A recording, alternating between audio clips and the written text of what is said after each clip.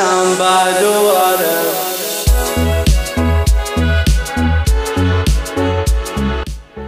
Welcome back to Season 2 of the Run Culture Podcast. My name is Dane Verway. I'm an experienced running physiotherapist, coach and marathoner.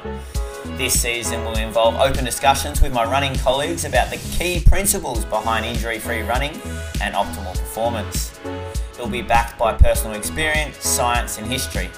I can only hope some of these chats inspire curiosity and expand or confirm perspectives and beliefs amongst the running community. Anyway, I hope you enjoy the episode.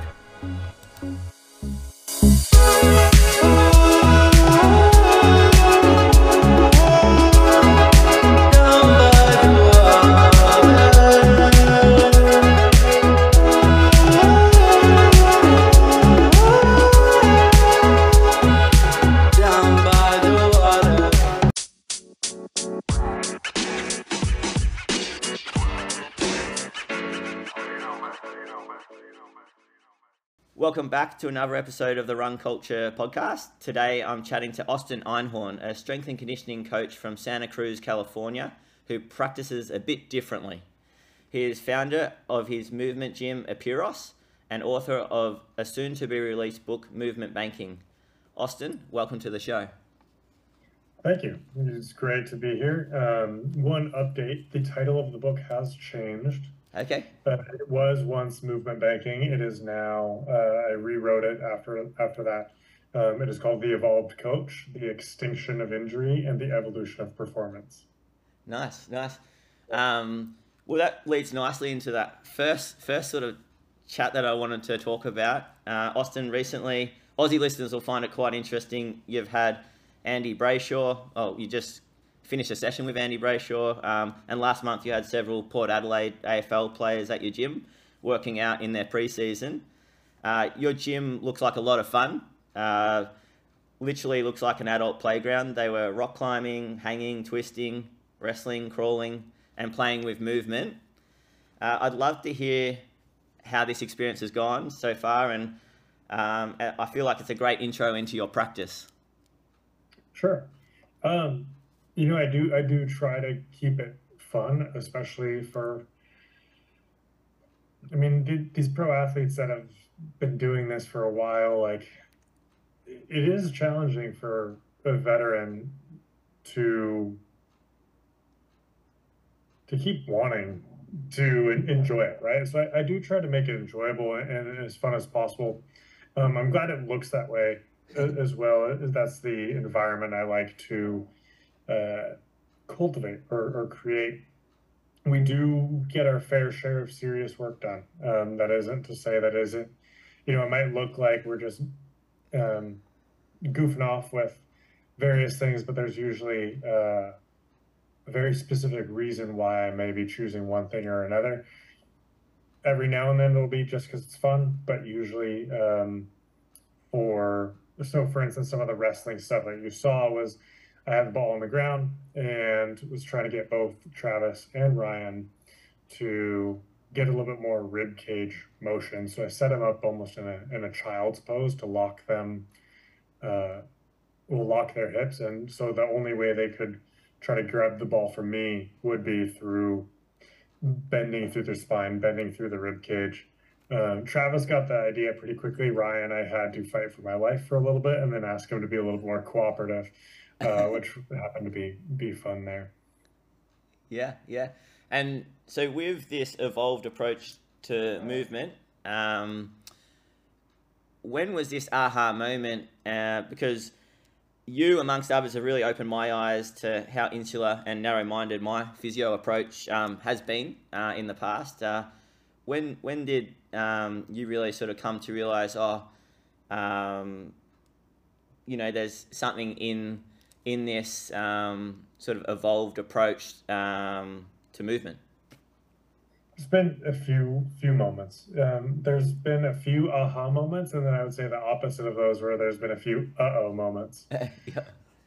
Early in my career, like many people, I would do much more traditional things. Monster squats, traditional warm-ups, even clamshell type things. And then I would watch my athletes move in sport and their knees would still collapse and they still had no ownership of their movement. They were still at a high risk for injury, or they just still felt very, very poorly. And those were some of my uh-oh moments where I realized what I had been taught and what I'd been told worked didn't in fact work, at least not for athletes. Maybe it works for, Sally, who's a bank teller 5 days a week and, just needs her knees to work well enough to pick up her grandkids or whatever.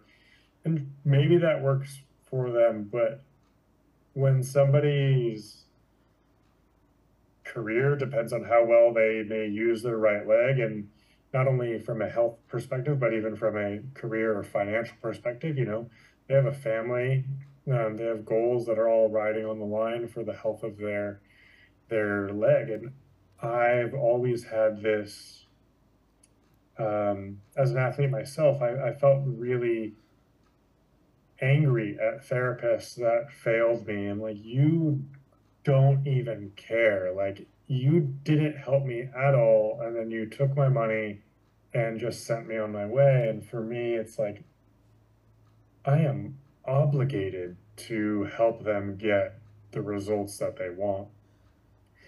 And that led me to more of my aha moments where I started figuring out or having to be creative and understanding how movement actually changes, both from a adaptation perspective, but also from a skill perspective of how do we get somebody to change direction in a different way or a more safe way.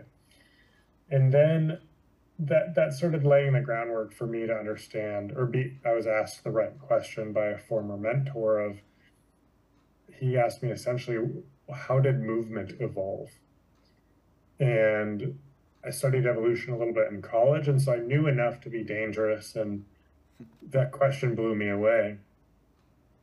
And I started looking into how movements and how humans and other animals actually evolved, and what are the major milestones, and what movement patterns really changed throughout life on Earth. One of the last aha moments, this is before I understood evolution, but I started getting one of my athletes to hang.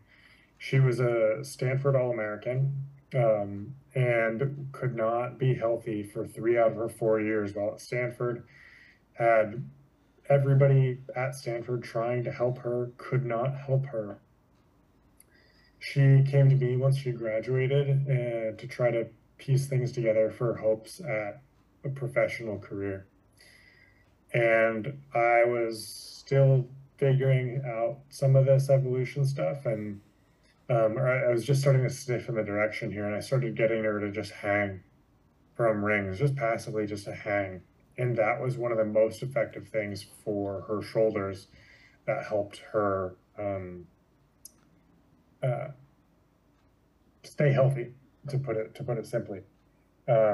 Later did I find out that the only species on the planet that have rotator cuffs, like humans, are ones that, I've said this numerous times, but they're the only species that can hang and swing on things.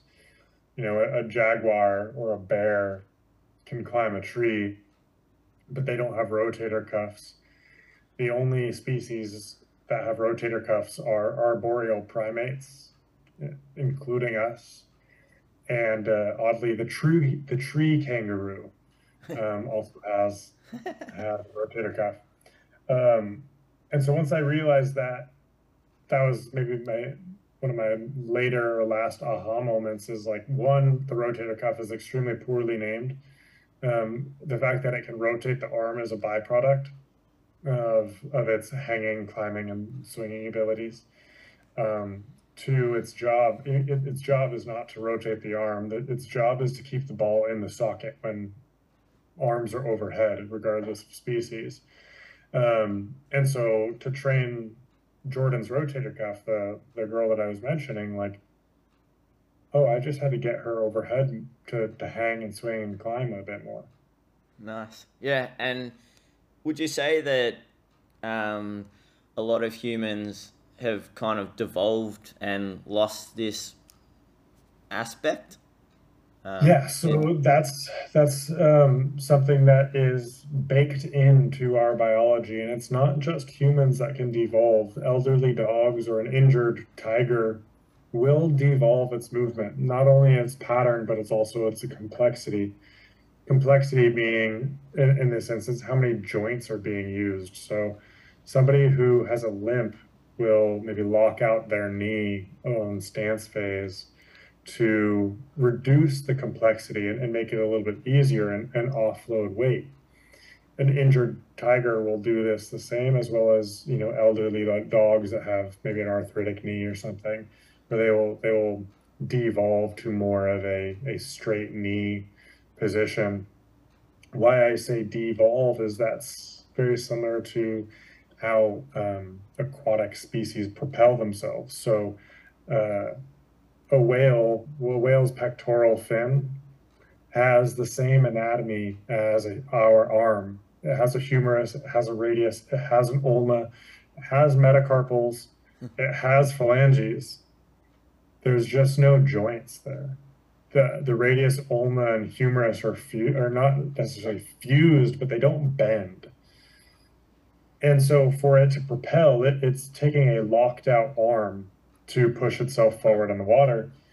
And that's the same pattern that we would see with these examples of an injured tiger, arthritic dog, or many modern humans who will devolve their movement to a more simple or more redundant form of movement. It is a redundancy. It's a safety mechanism. It allows us to keep moving toward food or water or shelter while we are injured, but they are not long-term solutions. And that's one of the reasons why we see so many injuries today is a lot of athletes are moving in a devolved way, and we can do that for some time. We are very robust creatures, but without people recognizing it and addressing it, then it results in injury.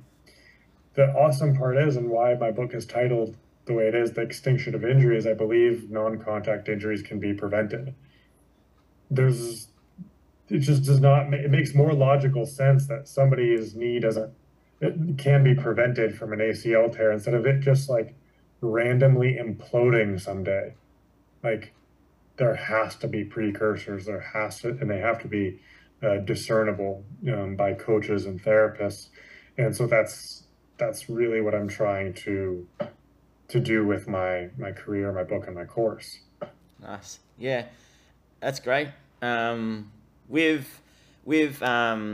something like hanging and rock climbing or crawling, like how do you feel they set apart compared to like I don't know, just a physio exercise where it's all broken down and you're just targeting on one muscle? Like what are the streams of benefits in terms of, like I know it's a broad question, but what are the streams of benefits of, say, choosing rock climbing over a TheraBand rotator cuff exercise or something like that? Right. So there is a time and place for those more simple exercises. I mean, almost all the AFL athletes that have been here, I wouldn't say I gave them a traditional, like something with TheraBand, but all of them got some sort of specific and an isolated movement to create awareness and access about how to move a certain joint. So one athlete that I saw today, not Andy, when he goes in plantar flexion, he gets it all actually through his midfoot. He actually does not get plantar flexion at his ankle or his heel. And so I had to teach him how to literally plantar flex his calcaneus. Or do something similar, say with somebody's forearm. There's a pitcher for the Cubs that I was working with yesterday who would get pronation through his hand and through his wrist instead of his forearm. And so I would isolate his forearm and ask him to get pronation at his forearm. Now with climbing, It won't necessarily substitute some of those isolated movements, but it will put you in positions that you cannot train otherwise. So one of my baseball players that I was working with yesterday, we were doing a climbing move called the Gaston, which is one where if you can imagine it and you're listening, your elbow is up to the side about shoulder height, your palm is facing away from you, and you're almost pushing into a hold. Except that the only way to stay on the wall and do that is to also push your opposite foot into a hold out to the side of you. So you're almost diagonal or horizontal. And this move requires you to create tension and communicate forces from your fingertips to your toes in this novel, yet sometimes sport specific position where it honestly looks like a phase of throwing. And so for a baseball player, it actually becomes very, very specific of how does he create tension from his hand to his foot and through his wrist, his elbow, his shoulder, his rib cage. Maybe it's rotated, maybe it's slightly side bent, but he still has to develop strength there. And all these joints are designed to move. They're designed to bend and communicate forces through them. That's why muscles attach to all of them. Muscles are supposed to move them. They're supposed to contract. And when we just like stand in place and move unilaterally, or just like move straight up and down, we're not communicating forces through all these muscles, through all these joints in ways that are respectful to our evolution. We must respect the structures that are inherent in all of us. And we don't do that through traditional movements. We just keep on doing the same song and dance like that can be found at a fitness magazine. And it's like, really? That's the best that we got? Like, Yeah. okay. I like how it's like coupling the whole body while you're doing that goal orientated sort of movement, but you're coupling it with something a bit more meaningful as well. And there's like a challenge and a goal. That's what I've really liked about following your stuff, and why I'm wanting to integrate more of it in some way into the way I practice, because I just feel like compliance will be there as well, and then also greater because it's more challenging and there's some intention behind the exercise. But also I like the idea that you're integrating, there's more to it, it's more meaningful. It's not just this exercise where you have to pull the band. It's it's greater than that. Yeah, I mean, most athletes I start most sessions asking the athletes what they want to do today. When it's an upper body day, most athletes say they want to get on the wall. They want to climb. And I make up routes for them. I make up challenges, and I usually just I set it and forget it almost, where I'm like, hey, do this route. And I can design routes for specific people or specific moves for a shoulder that needs more external rotation or needs more adduction. And then I just need to tell them to go do that route several times. And then I step back and watch the magic happen. And it's fantastic. It's amazing as a coach. And would you have a route for, I need to work on thoracic mobility or hip range or something like that, and you just set the constraints on the wall? This is one of my rules. I don't want to use any skill science terms, so we can't use the word constraint if you don't mind. Oh yeah. No ecological dynamics, none of that. No, that doesn't make any sense to most coaches. Yep. So yeah, I will set a route where I'll say you have to. The only way someone is able to do a Gaston like I talked about is if they're pushing with that opposite foot in their hand.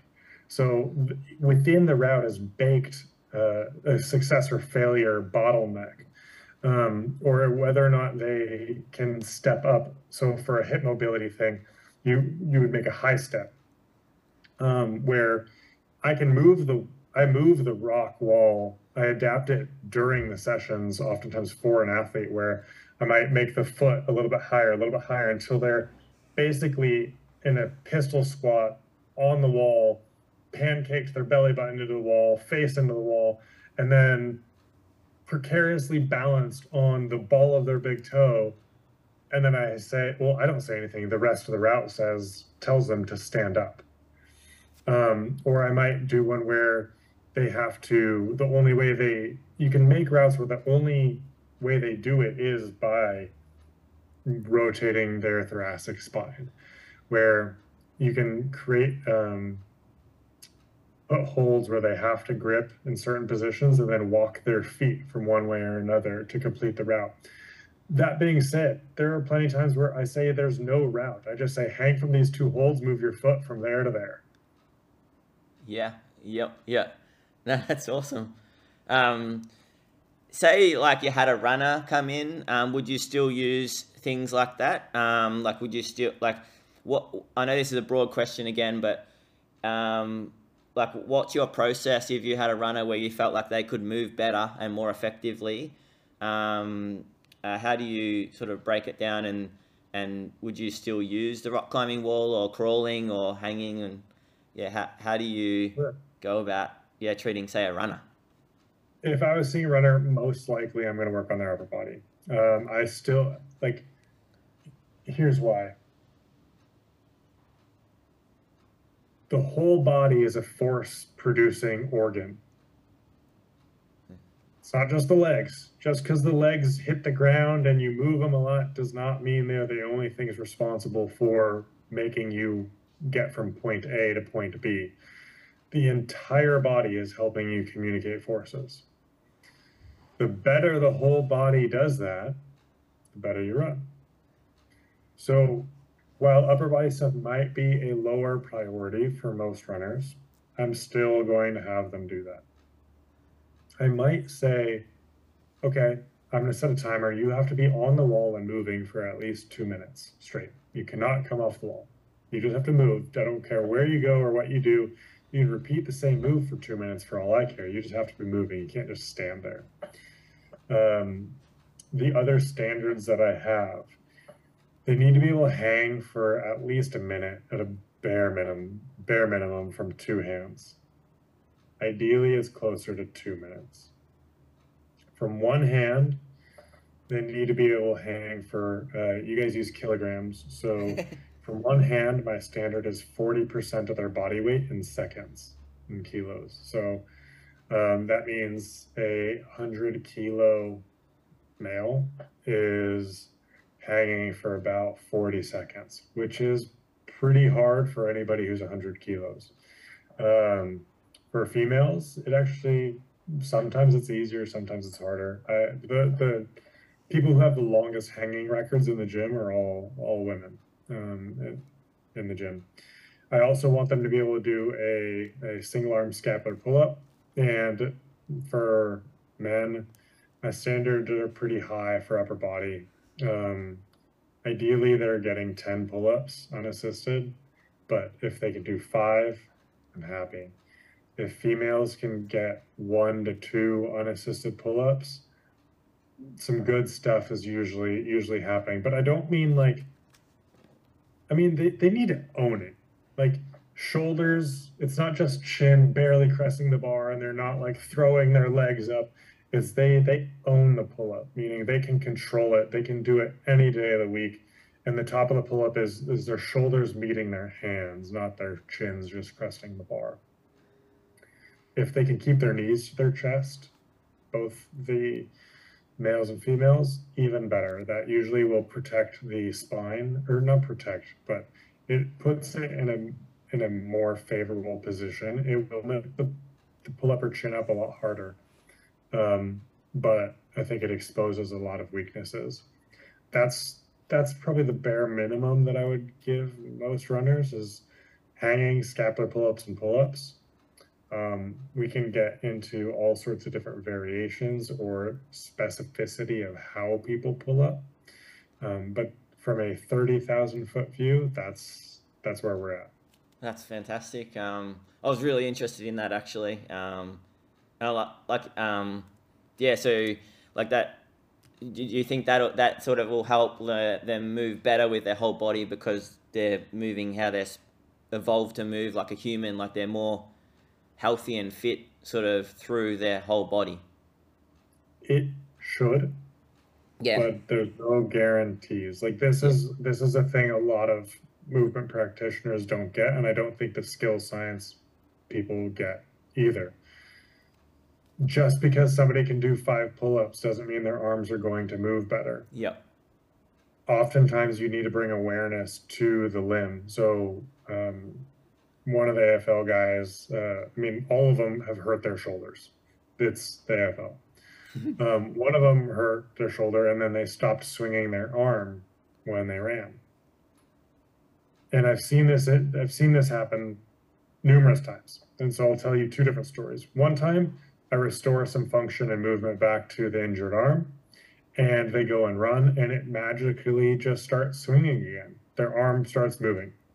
There's other times where I do work on the shoulder, all the range, all the symptoms, everything gets better. Right? It's like imagine I just wave a magic wand, everything gets better. They go back to running, their arm doesn't move anymore when they run. And so as a coach, you can't just expect the results to always happen. You need to check that they will happen. I don't make any promises with anything that I do. It's that, well, it depends. Let's see how it goes and we'll adapt along the way. So in the case where the arm isn't swinging when the athlete is running, even though their range is perfect, their strength is back, they have no pain, oftentimes it needs to be like, hey, and I kind of badger them, like, let your arm move, let it swing, just relax it. It'll swing on its own, just let it swing. Or I encourage them to, hey, let it swing, move it, exaggerate the swing. Because the brain is so good at predicting what is useful and sustainable, or not useful, it's not sustainable, but it's predicting what's useful movement from a task perspective. It'll predict, well, this is how we've always ran before and it's worked. We got from point A to B, we got points on the board, so we're going to keep doing that same strategy. And unless you bring intention to changing these movements, it's likely not guaranteed that it's going to happen. You need to just be aware as a coach and see that it actually happens when you expect it to happen. If not, you need to figure out why it's not happening. Yeah. If that makes sense? Yeah. If I'm not being too broad, but also hopefully specific. Yeah. No, that's fantastic. Yeah, I also remember seeing, it would have been a couple of years ago or thereabouts, you rolling on the floor with the US distance runner Vanessa Fraser on the wrestling mat, and looked like you were copying, or she was copying you, like trying to do the same rotation, and then she was trying to copy you. Yeah, I found that fascinating. Can you remember that example and what you're working on, or? Of course. Yeah. I can't remember that exact example, but I do know what Jeff and I were working on with her. So this is when I'm tagging in to help Jeff in his sessions, just like he helps me in mine, and he likes it when I run these more flowy sessions for him. That's what he calls it in his training program, is okay, we're gonna flow. And there's a few things that we would work on. One would be, I'd be encouraging her to get more thoracic mobility and rotation. So there's one time where we started in bear, and let me paint a picture for listeners. So we're starting in bear, meaning hands are on the ground, toes on the ground, knees are elevated. And then I would lead the movement, and I would spin my hips so my belly button would face her, and my right heel and foot would hit the ground. And so I'm now on one foot. My hands have stayed still, so I've twisted through my spine, and I would slide my left foot backwards. So I'm like sliding backward away from my hands with a twist in my spine.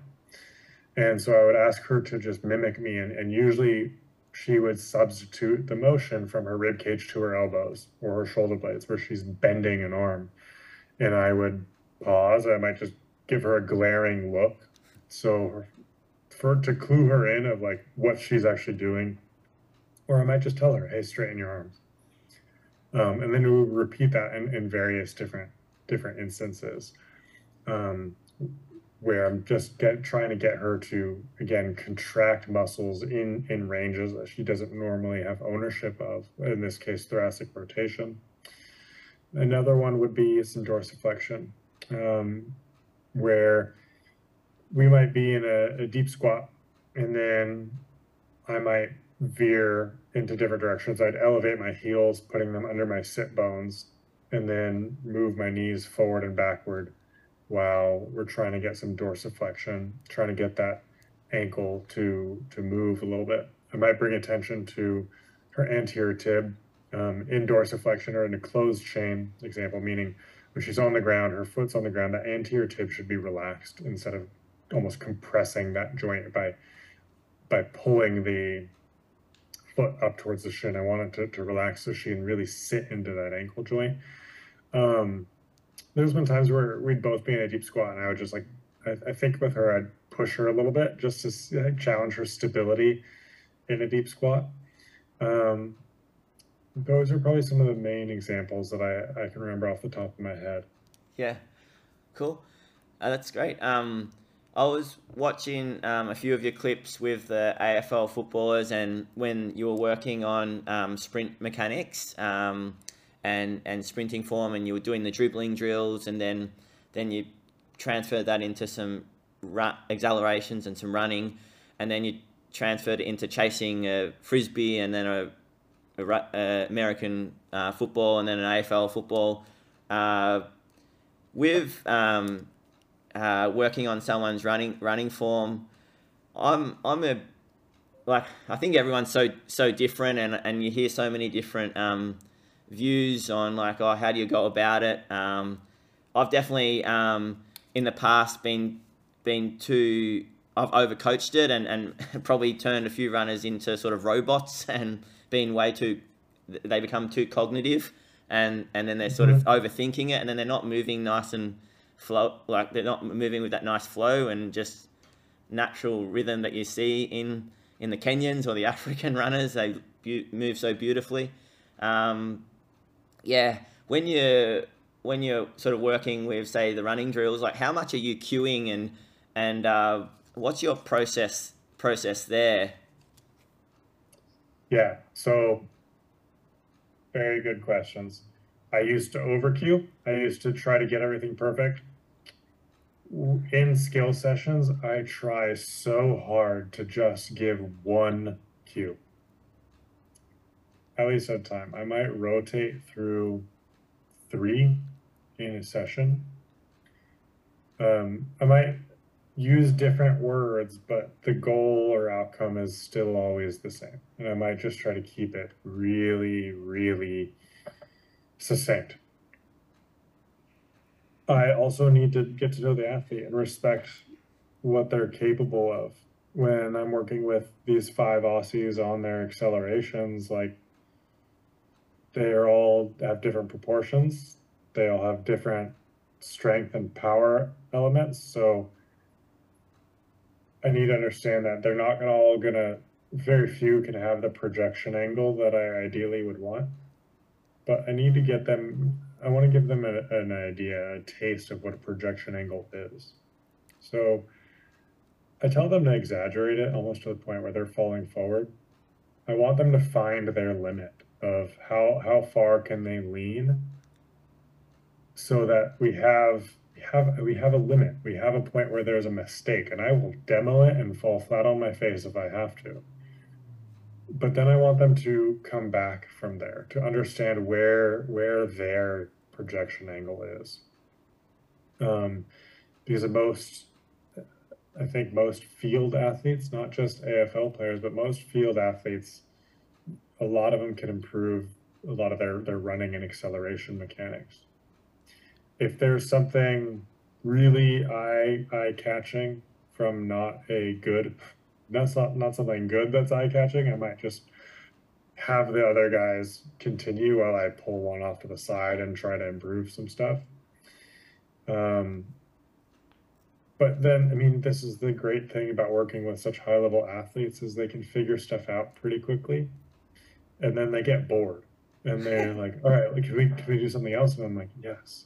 And that's where it's great to have Travis with me in these sessions, is he can help me do that, is because he's comfortable enough with me. He's like, all right, I'm ready to move on. Everybody else ready to move on? And okay, so we do that. And my intention was, say, the Frisbee, and this is stuff that I'm getting into from my book. As you might have noticed, I think the literature around skill acquisition and how it's written is impossibly complex. And it's part of the reason why I think so few coaches in the world understand how to develop skills, is the way the researchers and textbooks write about skills is really hard to understand. We're just talking about games. We're talking about boundaries, balls, people, changing direction, jukes, points, whatever. Why can't we use that language? So I've created a new model, and this is in my book. And so in my mind, there's only 8 skills. I'm going to talk about the 4 hard skills. So in the gym and with the dribbles or acceleration drills, I'm teaching their brains how to predict better movement. And I'm showing them that it is more powerful or feels better or it's safer. And I use that word predict very specifically. The brain is a prediction-making organ. It predicts what movements accomplish tasks. It does not predict what movements are sustainable. And I mean, it predicts what emotions are supposedly useful, or predicts what words I'm about to say to communicate this idea from me all the way to you, halfway across the world. And so with these four skills that I'm about to talk about, there's the prediction of movement, which is in the gym or with a isolated dribble drill or sprinting drill. And then there's the prediction of an object, say Aussie rules, AFL football. And then, as you mentioned, a Frisbee. A Frisbee is going to travel in the air a little bit longer than most balls, unless you throw it extremely high. But if you give it on a normal flight path, the Frisbee is going to hang in the air longer than a ball. And that's on purpose, because now I'm trying to get people to predict a better sprint mechanics or running mechanics. Say they're at more of their top speed where their spine is vertical. And they need time to think about their mechanics and track the Frisbee. So the Frisbee gives them more time to predict. Things that are slower are easier to predict. It's why a slow baseball gets hit a lot easier than a 105-mile-an-hour baseball in America. I'm sure there's some equivalent with cricket. I just don't know. I don't know the cricket bowling speeds.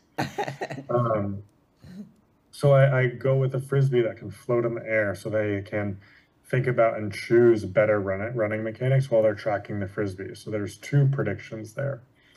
But with sport, it's always usually about these 4 predictions, which is movement, space between you, a sideline, predicting space between you and another person, how that space is going to close or open based on speeds, your own speed, somebody else's speed.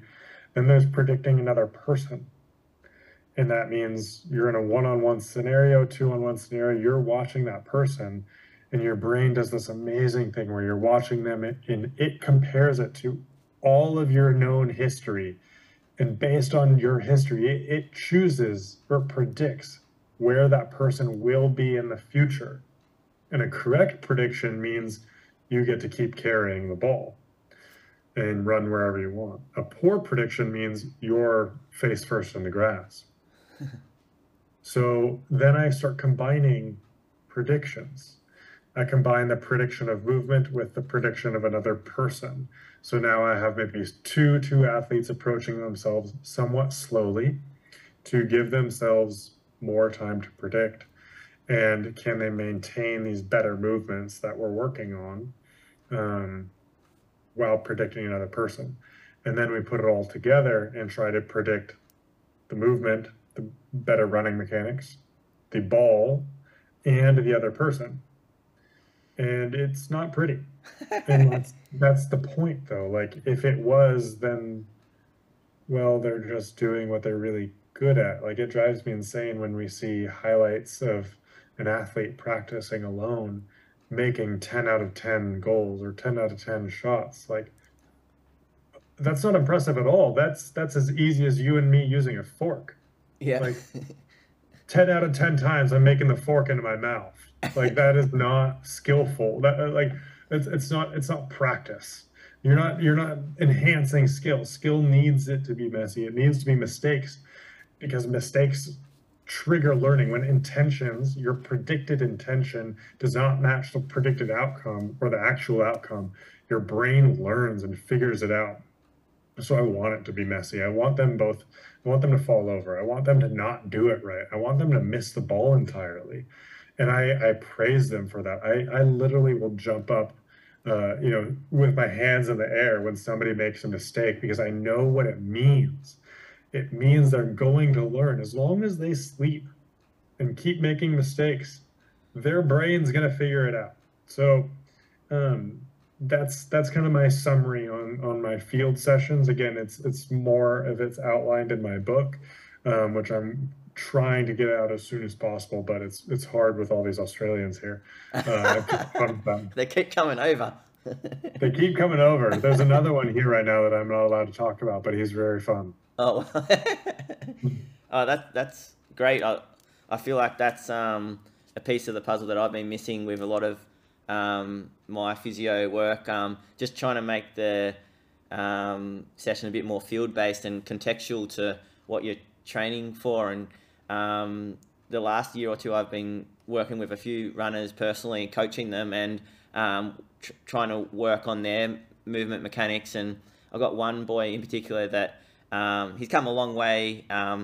He is a gamer, so he got a lot of injuries in the first year I coached him. He got 2 stress fractures in 10 months, and we went through all the medical workup, and we just worked out that he just wasn't physically conditioned or strong enough, and then his movement, he was just a bit physically illiterate, and he admits that, and he's worked on it with all the gym work and drills that we've done, but we've slowly expanded how we've looked at it and worked on range of motion and through his thoracic spine, and that even improved his movement. And then recently we've worked on running downhill because he always ran so scared, like the brakes were on, and leant back and overstrode and overcast his leg, and he just didn't look nice downhill.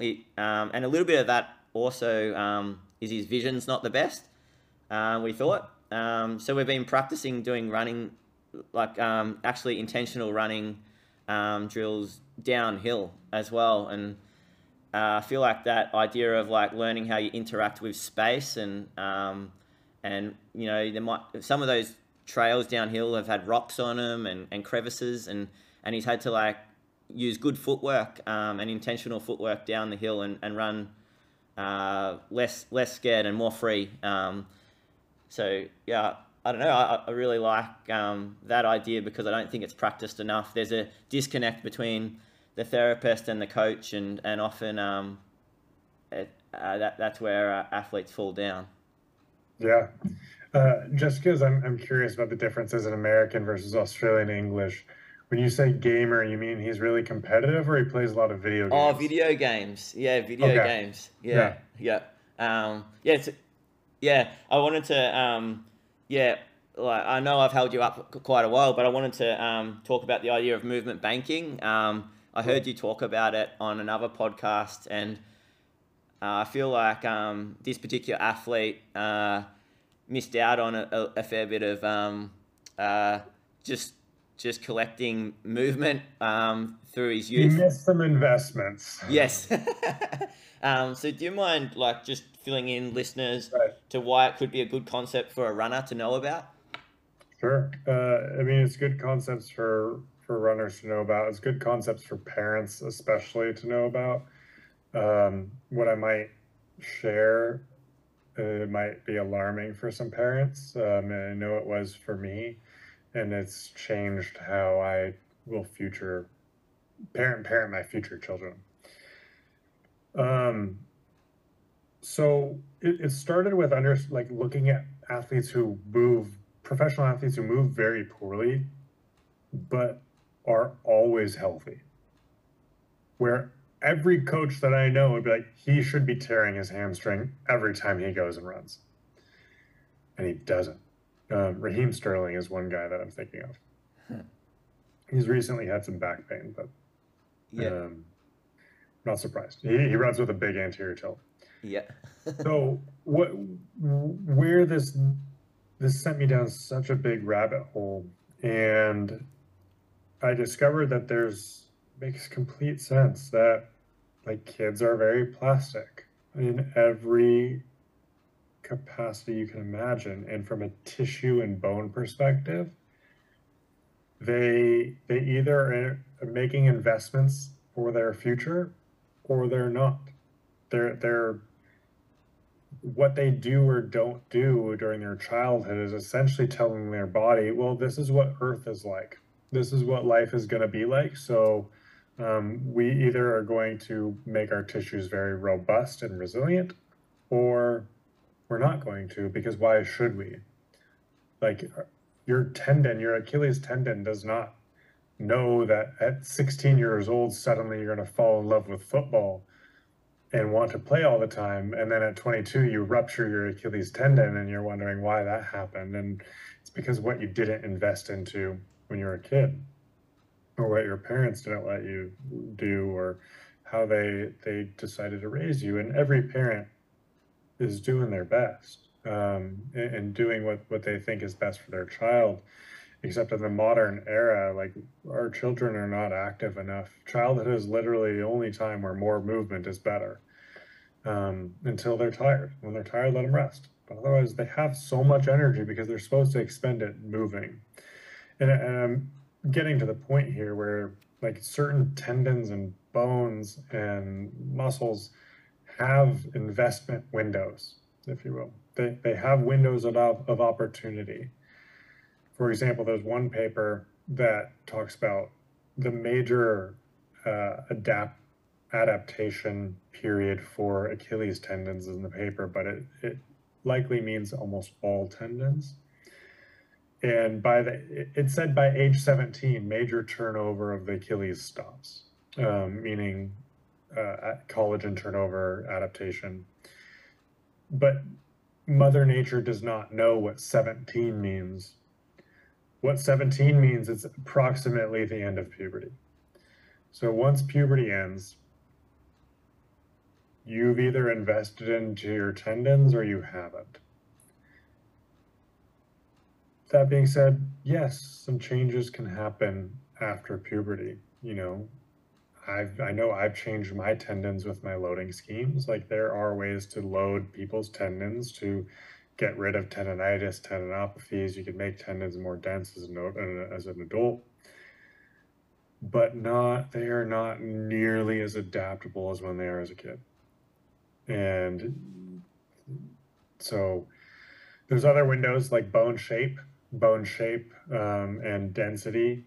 There's different windows. Like, you know, the foot of a child pretty much ossifies by around 6, or the shape of the foot around 6. Pick any body part, any muscle, any bone, and there is something that is coming into its final shapes or forms at some point between 0 and puberty. Bone density is mostly decided by 20. They're finally admitting that osteoporosis is a disease of childhood that shows up 60 or 70 years later. So one of my guesses, and granted, I'm not a physician, I'm not a physical therapist, but I look at a big picture thing of why osteoporosis shows up more in women, and I do wonder if it has to do more with gender roles, that boys typically end up being more active. Boys will be boys kind of stuff. They roughhouse, while young girls in general, I don't think have played as much throughout childhood until more recently, when it's become more normal for that to happen. So I am extremely curious the rates of osteoporosis in the future.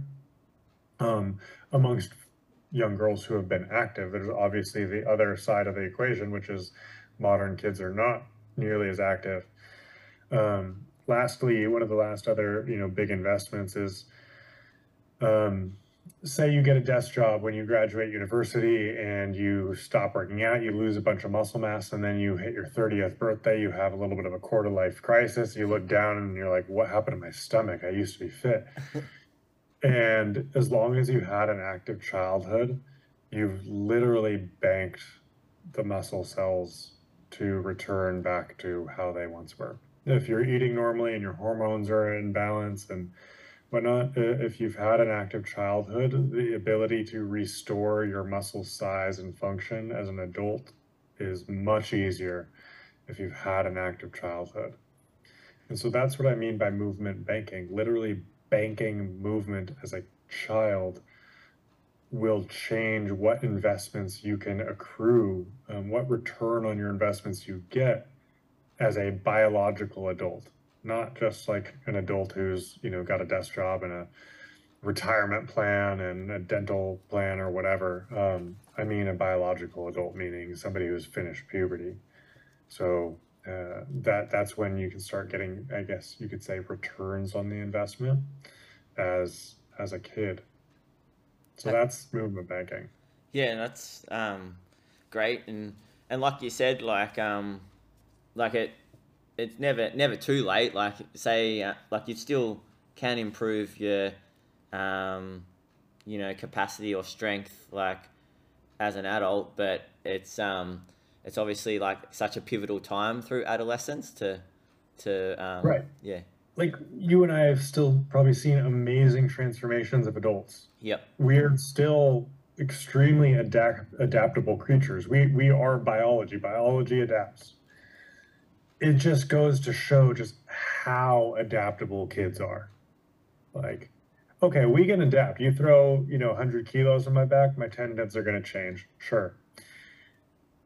It's going to take some time and it's going to take a lot more effort. And it's not going to be nearly as fun as just playing soccer with my friends out on the street or getting into some trouble. Or what I did was jump off my roof of my house. Yeah. Jumping, my hobby. No wonder I fell in love with volleyball.